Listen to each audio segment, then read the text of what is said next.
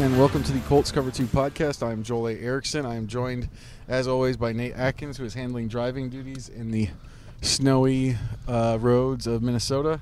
Not because I can't drive in snow, just because he's the one with the name on the rental car today. We're going to start here. It's Christmas week, officially starting tomorrow. By the time most of you will be listening to this, it's Christmas week. And we'll start this off with a Christmas vacation quote. Look around us, Ellen. We're at the threshold of hell. The Colts. That's a good one. The Colts lost today, which is remarkable, considering that at the end of the first half, the Colts were winning 33-0. How remarkable is that? It's never happened to any NFL team ever before. I'm kind of telling you guys stuff you already know, but it's just worth restating. This is my favorite stat from the day from the Associated Press, that Josh Dubois, who I think is over in Raiderville. Before today, teams were 1,548 wins, 1 loss, and 1 tie when leading any game in the NFL by 30 points or more. After today, teams are now 1,548 2-1 after the Colts lost in overtime, 39-36. Hard game to make sense of, but it's weird kind of how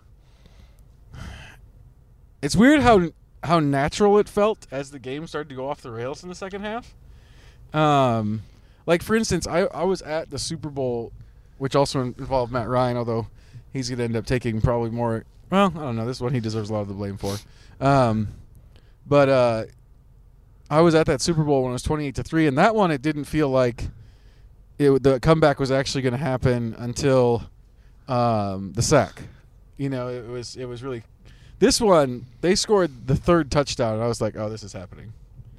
Yeah, well, I remember both times when the referees took the touchdown off the board and the fumbles, I kept thinking like that, like for a normal team in a different game, it'd be like, you know, this comeback's not meant to be, but yet it still was meant to be because there are just so many opportunities that the Colts give teams to do things like this, to do inexplicable things. I mean, this is the last 2 games they've done something kind of historic, or not kind of, it is historic. Last time out against the Cowboys, they had the largest fourth quarter scoring margin in the history of football, and this week it's the the largest I think, comeback in history of football. I think since Nat Newell listens to this podcast, I think technically the 33-0 was the worst since 1926. I think, or 33 points Modern or something football. in the fourth quarter. Nat will text me when he hears this and can tell me what the actual stat was. But yes, no, obviously 2 absolutely unconscionable periods of games. And the reason, though, that it feels natural, not just to us, but like, you know, there's a Colts player today who said that this game feels like it's going to sum up their entire season. That there's an opportunity here.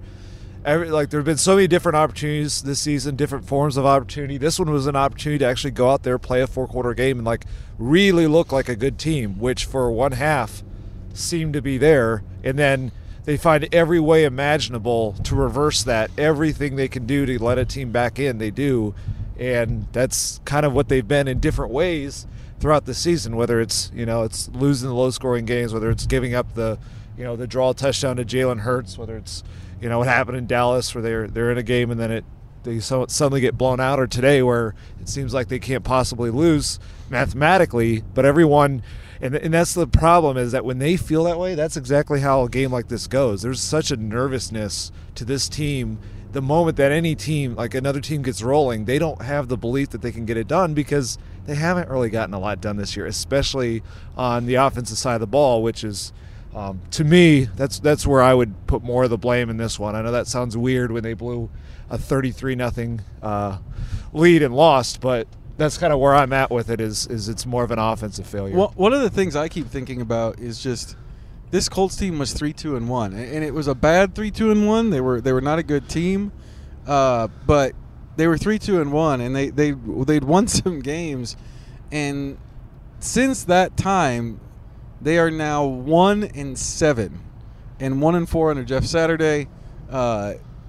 in as you detailed at the top, some ridiculous fashion the last 2 weeks. It's somehow getting worse. Just kind of speechless. It's also interesting or funny to me personally. The last time I was in that stadium was to cover the Eagles-Patriots Super Bowl, and then the time I was in that stadium before that was to cover the Minneapolis Miracle. So now, thanks to the Saints and the Colts, I've now covered probably like 2 of the top 3 or 4 greatest moments in Minnesota Vikings history, from pretty much the same seat too. I saw someone called this the Minneapolis Miracle number 2. So I'm gonna, before we get into the categories here, I'm gonna make a controversial case. This is by numbers. This is the best comeback in NFL history. By numbers, it is a miracle. But I'm gonna discount both of those things a little bit because the Colts are bad. Exactly. Like Frank Reich's Buffalo Bills comeback against the Houston Oilers is still the greatest comeback of all time in NFL history, regardless of the fact that it was, I think, 1 point more for the Vikings today, because Frank Reich was going against Warren Moon and the Houston Oilers, who were good. And I'd say the second best ever was when Andrew Luck came back on the Chiefs in the playoffs. They're going against good teams in the playoffs. This was a collapse from a bad team that's been a bad team all season. Should it have happened? No. Is it remarkable that it happened? Yes. But I'm going to hold off. I'm going to put a numerical designation. I'm going to put a little asterisk on worst collapse in NFL history. And the fact that it feels like that it feels any bit natural, kind of sums up where we are and where this team is. Let's get into the categories, and these are going to be interesting, I think, because the positive categories are going to feel as weird as normal. But the flip side of it is, at the halftime, it felt like we were going to be hammering those and not hammering the other ones. Oh, yeah. So we got to start here with it's a loss. We got to start out here with the villain of the game. What do you got? I think you already telegraphed it a little bit in your opening. Yeah. It's the offense. It's collective villain. It's a collective villain. I'm going to go with, I don't know how I want to phrase this. Their identity on offense, or what they want to be, what they're trying to be, which is, let's just run the heck out of the ball, which back when they had Jonathan Taylor, made sense. It's let's also simplify it. Also last year when they had a good run blocking O-line, but continue. Yeah, and it hasn't worked nearly the same way this year, and so they've been so run heavy under Jeff Saturday, which isn't a shock, but you could justify, hey, we're giving the ball to our best player. He's got to carry us because we don't have enough else to do. I understand the logic in it, but when Jonathan Taylor goes out on the very first drive and you still end up giving 37 carries to running backs, and just some of the situations where they ran on a 3rd and 5 from the Minnesota 11 just to set up a field goal. They ran out of a timeout into a run blitz from the 1 yard line to lose 7 yards.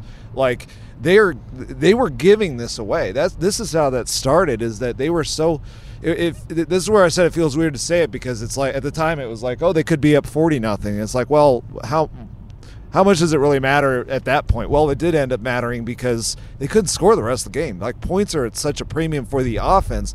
They were getting points in other ways. They got a pump block touchdown and a pick six, but they scored one offensive touchdown today, which is their offense, engaged in a shootout with Justin Jefferson and Dalvin Cook in a dome, scored as many touchdowns as JoJo Domann did.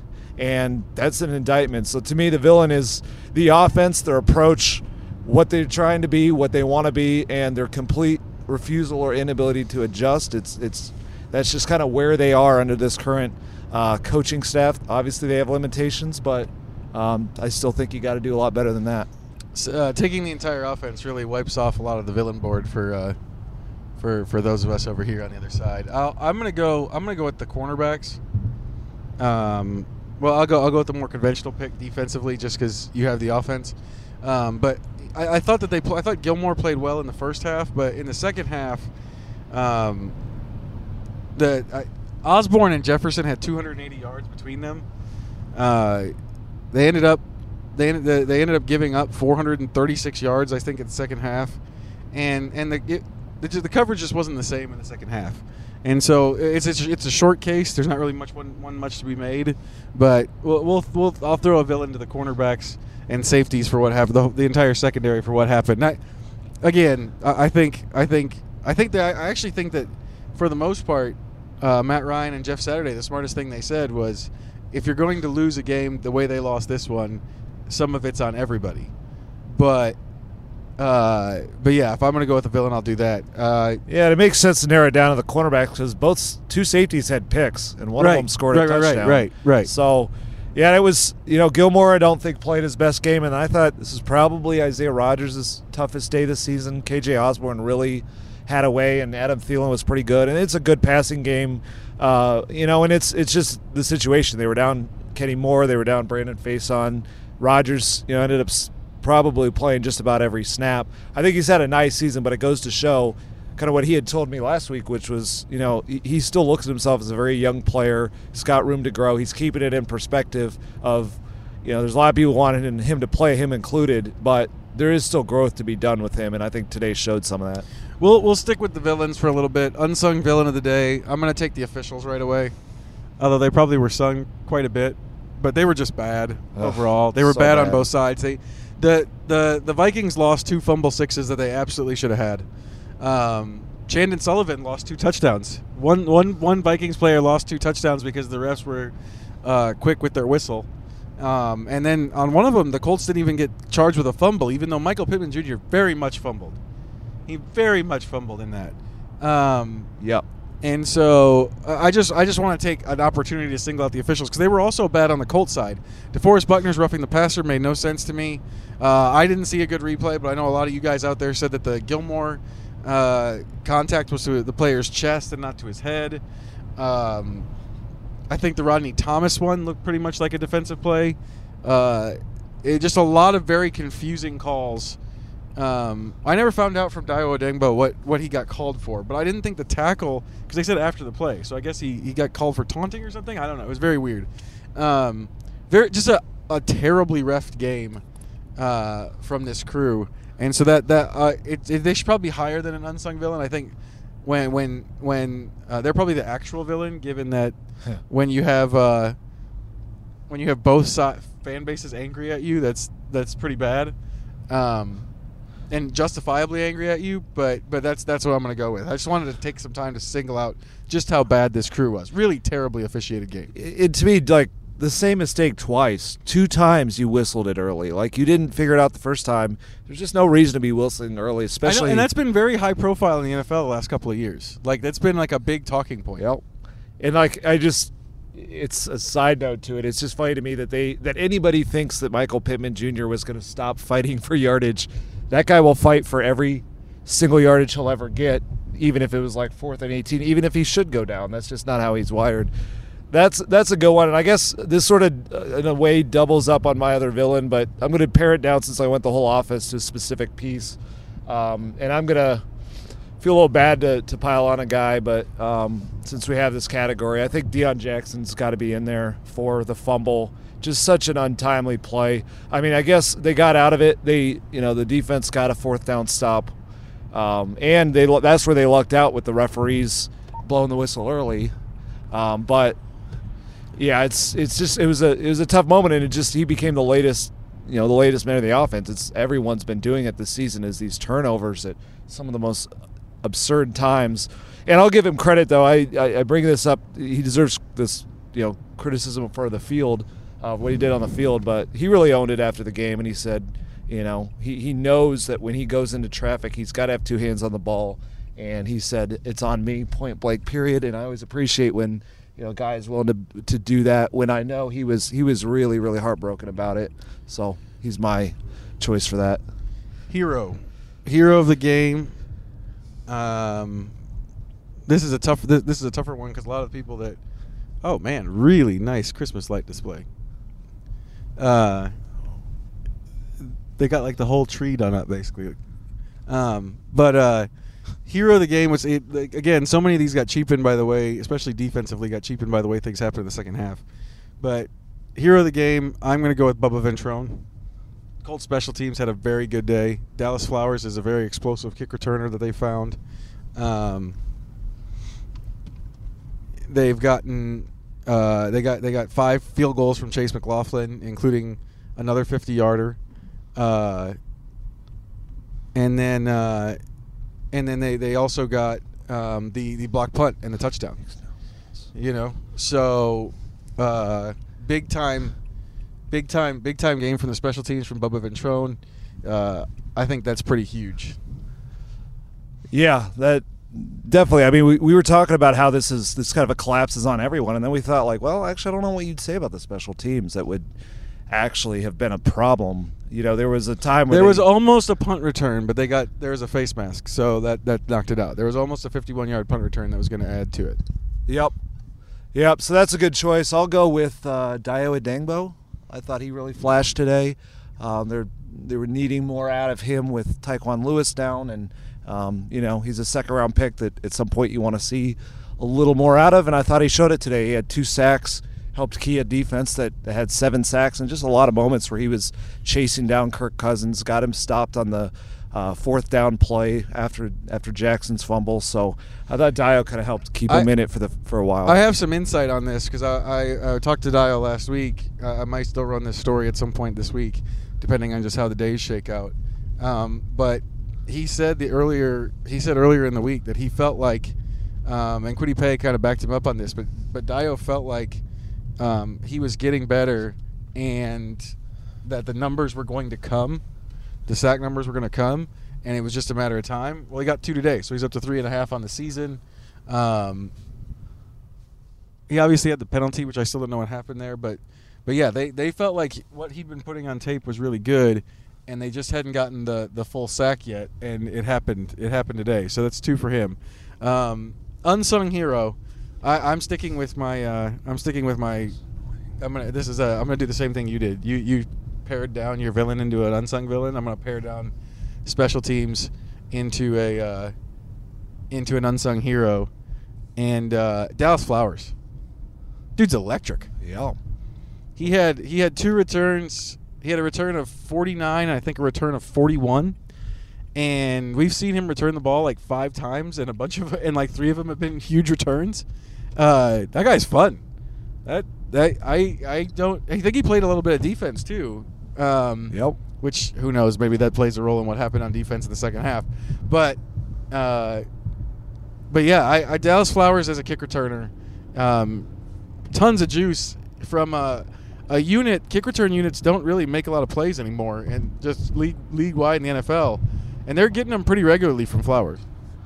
Yeah, it's a good choice. It's interesting how he got to this point. I really, I think Zach Kiefer, the Athletic, had this originally, but Isaiah Rodgers went over in the middle of one of those games. I forget which game it was, but he told Bubba Ventrone put Dallas back there as kick returner, and and that's a bold thing. I know how much Isaiah loves doing that role, and he just hasn't let it.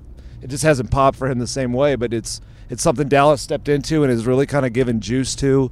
And yeah, I don't know that he played great on defense. I didn't notice him a lot, which could be good or not so good. But yeah, the fact that he was even earning those snaps, that's coming a long way for a guy kind of his background that was just sort of a total wild card. So definitely seems like a sort of a prospect that they'll continue to see what they can get out of.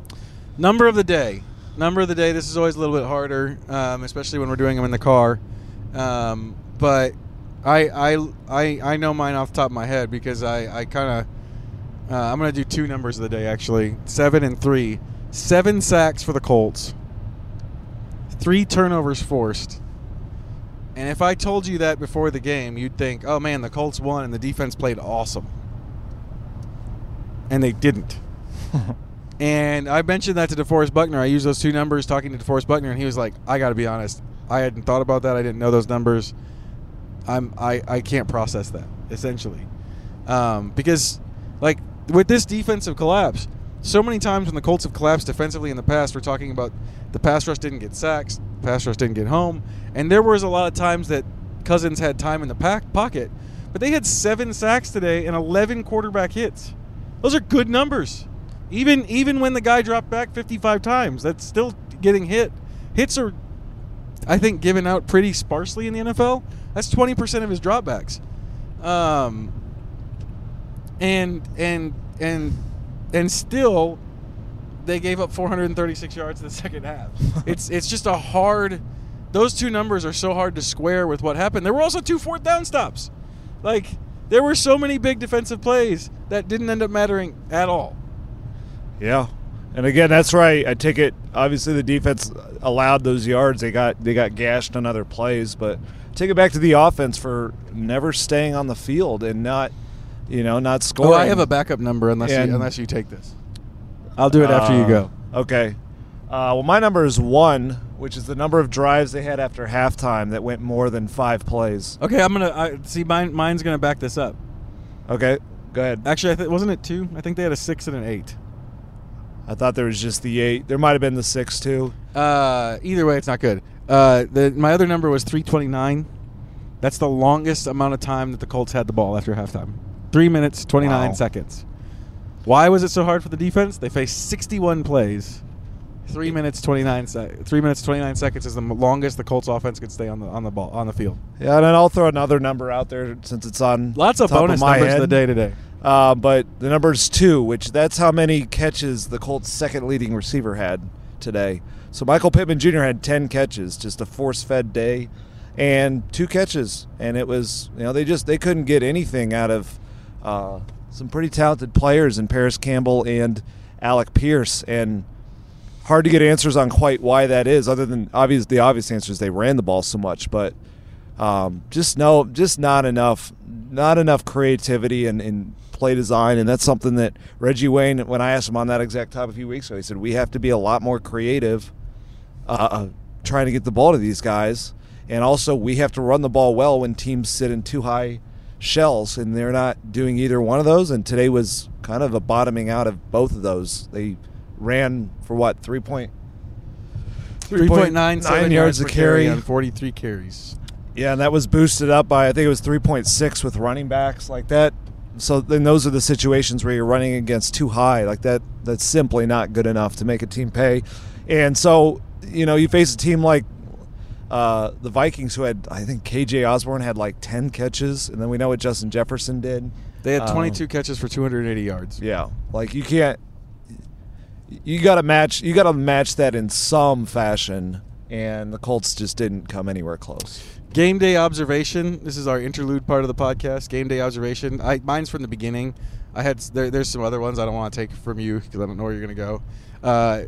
The Vikings have a part where they have a Vikings legend say that this team was forged by the elements, and that's hilarious because there are no elements in that stadium. Gorgeous stadium. One of the prettiest stadiums to sit in and look at in the NFL. Gorgeous building, but forged by the elements. I was giggling about that. There's no elements. Like it was snowing and cold. It's snowing and cold here in Minnesota, and we didn't feel any of it after we walked in. So this team was forged by elements they can't feel. I will say the snow was absolutely gorgeous walking in. I was a big fan of that. But yeah, then you get inside and it's like, well, this is a dome team. That's funny. The one I'll take for game day observation was for some reason, there were a lot of paper airplanes. Yeah, they were bored. That's the flying reason. Around. Their team sucked for a half. That's why there were so many paper airplanes. It's amazing how many there were. They were getting down onto the field. The ref was having to go into the end zone and pulling them away. Now I noticed the one time when he was pulling it out of the end zone, the Colts were trying to go into the end zone, so he probably knew he had time to go into the end zone and wasn't going to get hit by anyone scoring from the Colts. So that was just kind of funny to watch the boredom of this very passionate fan base. But for a half, they were just like, what on earth? And then, of course, they got rewarded in the second half. But that was funny in the moment. 3 elements of the game that brought me joy. Number 1, JoJo Domann's touchdown. I have this specific thing that I just really like it when guys on the bottom of the roster get touchdowns. And the reason is, I just think that scoring a touchdown in the NFL is such a special thing, especially for somebody who plays a position like linebacker or offensive line or special teams. It's always really fun for me to see when that happens. It just tickles me to death. So JoJo Domann getting a touchdown, that's something that no matter what happens with JoJo Domann's career from here on out, he scored a touchdown in an NFL game. Number 2 thing that brought me joy. The funny thing is I had these all in my head. I thought it was easy, and now I can't remember any of them because of what happened in the second half. Number two, the Vikings just seeming like they just didn't watch tape. I don't understand some of the calls they made in the first half. It made no sense to me. So these are going to be mean things that brought me joy, but sometimes this happens. Like, their first fourth down, they're like, what should we do? Let's run straight at Grover Stewart, DeForest Buckner, and Zaire Franklin. What a great idea. Teams keep doing it, though, so they're not the only one. They single blocked DeForest Buckner on a third down, also dumb. Like, there was just so many things early in the game that you're like, what are you doing? And the third one, I was cackling about this at the press box because it just tickles. Like, I just don't understand why you would do this. They called a fake punt, but it wasn't but the play itself wasn't gadgety. Having your punter throw the ball, that's gadgety. But the play itself wasn't gadgety. It was a stop route. It was 4th and 1, and they ran a stop route with their gunner, who is a wide receiver by trade. But you're asking your punter to make what's essentially a contested throw. Again, and he predictably sailed it. It was hilarious. Doing it against Isaiah Rodgers, who is a starting corner. You didn't get a bad position there. It was like the Vikings 6th receiver versus a starting cornerback. That was great. And I'll just add one since I never am able to come up with 3. But mine just adds on to the one you mentioned, JoJo Doman's touchdown. But what brought me joy was Ifeadi Odenigbo's role in that. He's the one who blocked it. And funny story, he was not supposed to be on that team. He doesn't play the punt block team. But this week, and this shows you kind of the way that Bubba Ventrone thinks, Bubba Ventrone decided to add him there this week to rush through the middle, thinking that basically the explanation was that if they saw this big defensive lineman coming after, they thought the line would adjust to him and free up somebody else. Well, they just didn't block him. And so, or not much, so he just comes through, and his explanation was just kind of funny because he said he's so unused to being in that spot, and in his mind he goes, if I go for the block and I miss, I am never going to be allowed to play again because I'm going to be this big dude who just crushed a punter and let a team get back in it, get momentum. Instead, he just said he just kind of tried to run by, just stick a hand out, and he ends up getting it blocked. That's a big one for my hero. Okay, now back to the serious categories. Too little blame. Or let's go too much blame first. We'll go too much blame first, then we'll get to too little blame. Too much blame for this one. This is going to be tough. It is.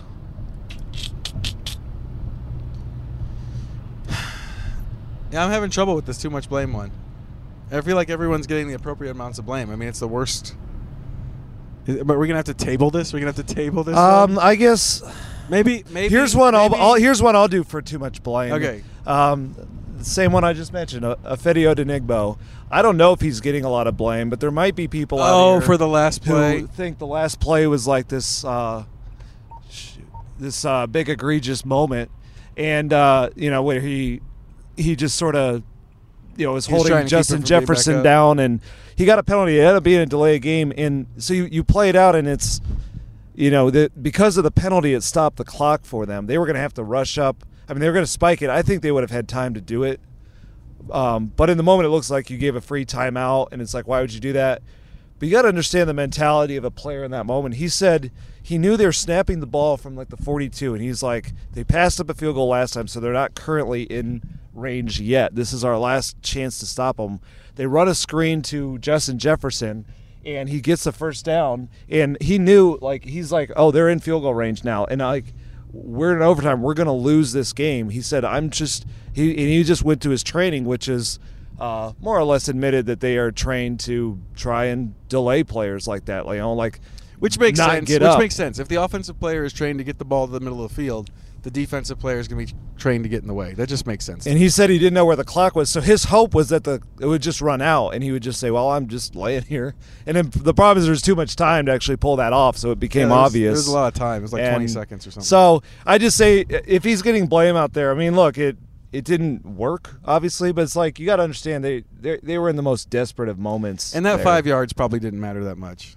That 5 yards essentially probably didn't matter that much. Too much blame. I don't know if I can come up with anybody. Maybe the defensive line. 7 sacks and 11 quarterback hits is a lot in any game. Mm-hmm.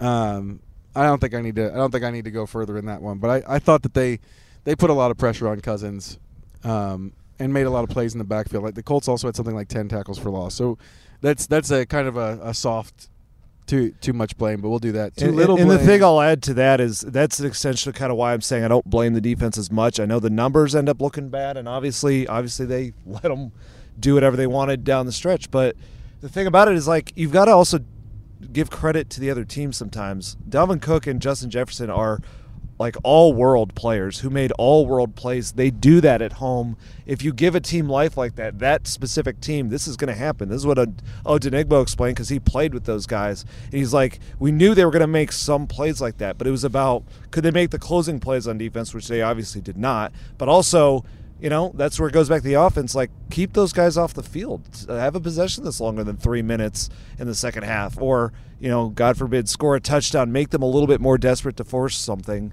So I think defensive line just is a good pick for that because it's an extension of a defense that, the numbers look bad and they didn't do their job, but they really were given absolutely no help in a tough matchup. Too little blame. This is my probably hottest take from the game. I think they should have kicked the field goal on fourth down.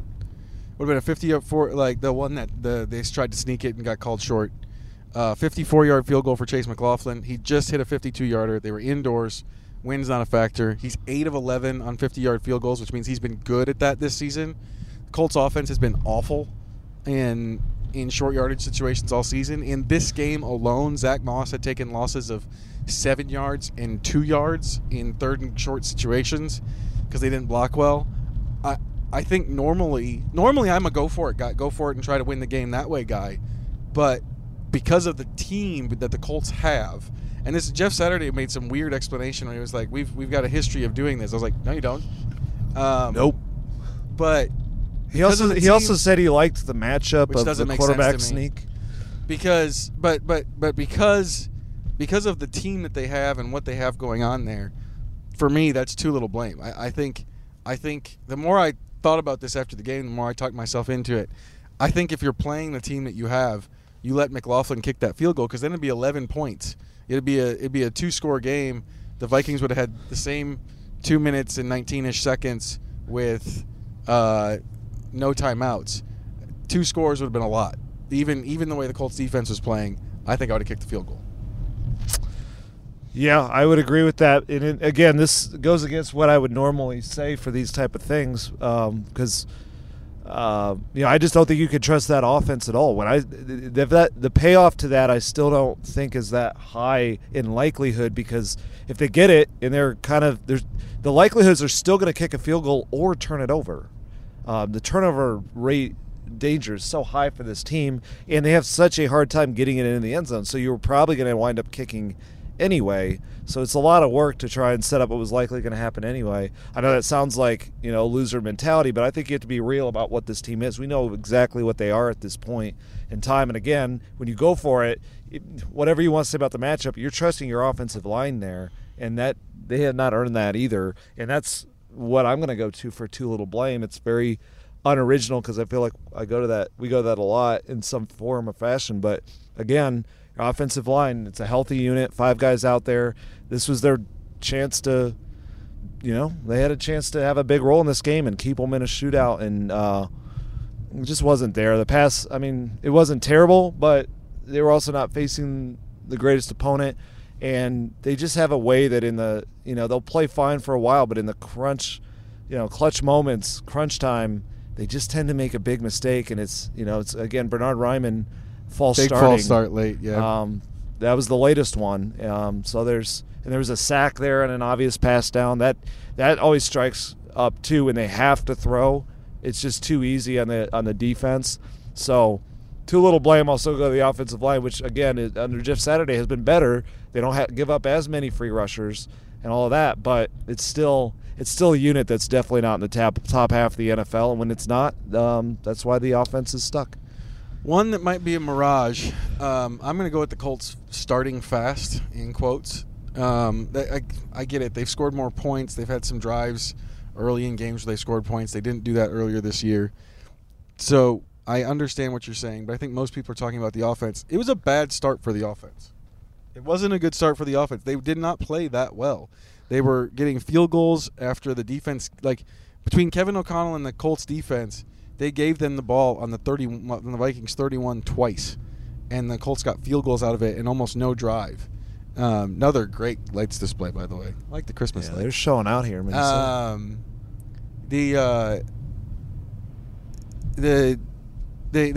I understand what people are saying. They're scoring more. They've been starting a little. I guess they're starting a little faster. They're playing a little bit better. To me, the finishes and the fact that they've been so bad at the end of games, it just kind of overshadows all that. And today was highly, I think, dependent on the Vikings. They got the punt. They gave up a punt block. They had the fourth down calls, and it's a bad Vikings defense. So an early score from the Colts there, kind of like the Raiders game. To me, some of these fast starts just have more to do with the opponent than they do with the Colts. And I don't know. For me, it's a mirage. Like, they are starting faster, but the idea that that the team is playing better because they're starting faster is the mirage to me.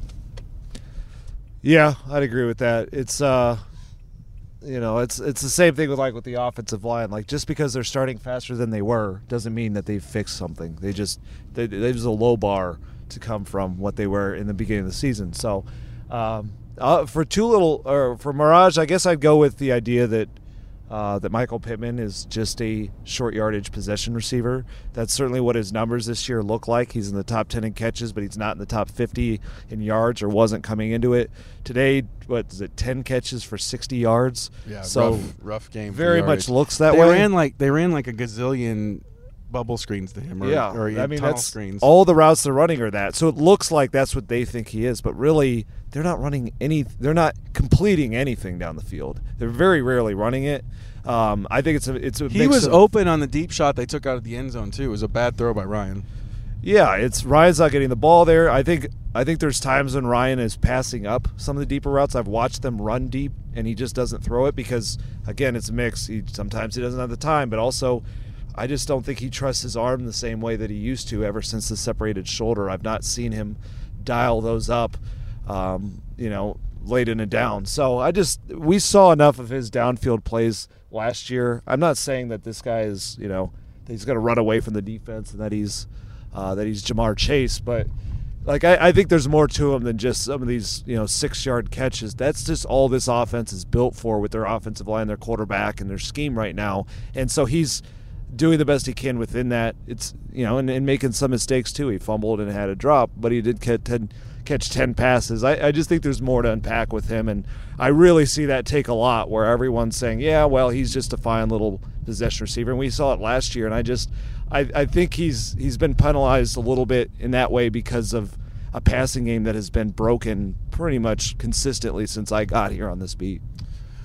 That brings us to the final category, the one we always end on. And we're going to end with one to bank on. My one to bank on is one of the biggest reasons that they've been so bad at finishing games has been Matt Ryan. He hasn't found – early in the season, we wrote a lot and talked a lot and got a lot of interviews about how Ryan was unflappable in the clutch. He was kept coming up with drives late in games. That's how they won 3 games. That's how they tied the Texans. He hasn't done that since Jeff Saturday took over, and really since he came back. There was a little bit against the Raiders, bad defense, but they've had opportunities for drives in each of these 4 losses. That, like, even tonight, even today, in as bad as that comeback was, they had the ball with a chance to win it in overtime and didn't get anywhere. And Ryan, as many of you pointed out, he just looks done. And I think maybe the place that he looks the most done is they're not getting drives, they're not getting plays in the fourth quarter like they were in the beginning of the season. And that's for me. That's the one to bank on. Is Ryan has not played anywhere near the same way he did early in the season in clutch moments. Yeah, and I think it totally goes back to the arm because Matty Ice to Matty Meltdown. Nice. Harsh but nice. I still think all the leadership stuff, I think he's the same guy, and that was a big part of those comebacks. The problem, though, is you have to have the physical abilities, too, at some point. Or it would, again, if this was... Well, he's not unflappable in the pocket either. Like, that's the thing, is he was unflappable in those moments early, and, like, whatever had happened earlier in the game, he would be comfortable in the pocket and decisive, and he hasn't been like that in a long time. And, like, that's, to me, that's to more than the leadership. There's lots of people who are good leaders who can't play football. Like that, the whole nickname Matty Ice comes from him being cool when they have to come back. We haven't seen him play like that in a long time. I don't think he has trust in the system, the line, or his arm, and so that's where it is. That's a lot of trust to not have. Yeah, and if you don't have that, I mean, that's what the quarterback position is trust. They had it early in the year, and again, these are some of the effects of all the changes they want to put on it. He did trust Frank Reich, Marcus Brady, the system they had, sometimes too much. Sometimes it led to turnovers, but I think it also helped lead to some of those comebacks in a way that it's not there anymore, and also the arm's not there anymore. So it is definitely looking like he's losing it physically, and that spills over to everything else. Let me think. The one to bank on, I guess I'd say, like, the Colts are just a run-it-all-the-time team. I mean, we kind of knew that, but then you'd think... Even when it's not working, is what you're saying. When it's not working and when they don't have Jonathan Taylor. You'd think... Like, there was a game when they didn't have Jonathan Taylor early in the year, and Deion Jackson started, and they threw 58 times because they just realized, like, we don't have our superstar back. We're not going to overextend this undrafted second-year player. We are going to instead... use him for what we think he's best at, which is receiving and limit it. And today they just, Taylor goes out, and Jeff gave a very kind of contradictory answer to that when I asked, as he said, you can't replace Jonathan Taylor. He does things no one else can do. There's no point in trying, but then they did try. I mean, they gave 37 carries to running backs. So it just seems like that's going to be what they do. That's what Jeff Saturday feels like that's what he knows. That's what he's comfortable with. That's what he wants to do to bring out the best of his offensive line, I guess. They don't trust the passing game, and I don't necessarily blame them for that. But it's to the point where if you're going to run this level, another number I could have brought up was 17. Devin Cook only ran it 17 times, and he is a stud running back. And this team, not to take away from these guys, these are depth pieces, though. Deion Jackson was supposed to be a third stringer. Zach Moss should be a third stringer. Those guys all of a sudden are getting 37 carries between the two of them. So it just shows you that this is what they're always going to do. They're going to run and all their critical downs, when it's short enough yardage, they lean on the run. That's who they are. So I think it's probably here to stay, kind of regardless of Jonathan Taylor's health. That's the categories. That's going to be probably about it for us on the Colts Cover-2 First Impressions podcast from the biggest collapse in NFL history. Most people are going to call it the greatest comeback in NFL history, but we cover the Colts. This is a Colts podcast, so it's the biggest collapse in NFL history. Another, just as bad as the fourth quarter was against the Cowboys, you thought it couldn't get any worse, and they found something worse. So keep an eye out. We're going to keep covering this team. Keep putting stuff on IndyStar.com. We'll have another podcast midweek. I know it's Christmas week. You guys are going to be with your families. But Colts have a game coming up against the Chargers. We've got access with the players and Saturday for the first 5 days of the week, and then Christmas Eve and Christmas Day with nothing. Keep your dial tuned to IndyStar.com. And again, if not for us, for Indiana basketball, Purdue basketball, Pacers, everything else that's going on for the IndyStar, I am Joel A. Erickson. This has been Nate Atkins from Minnesota.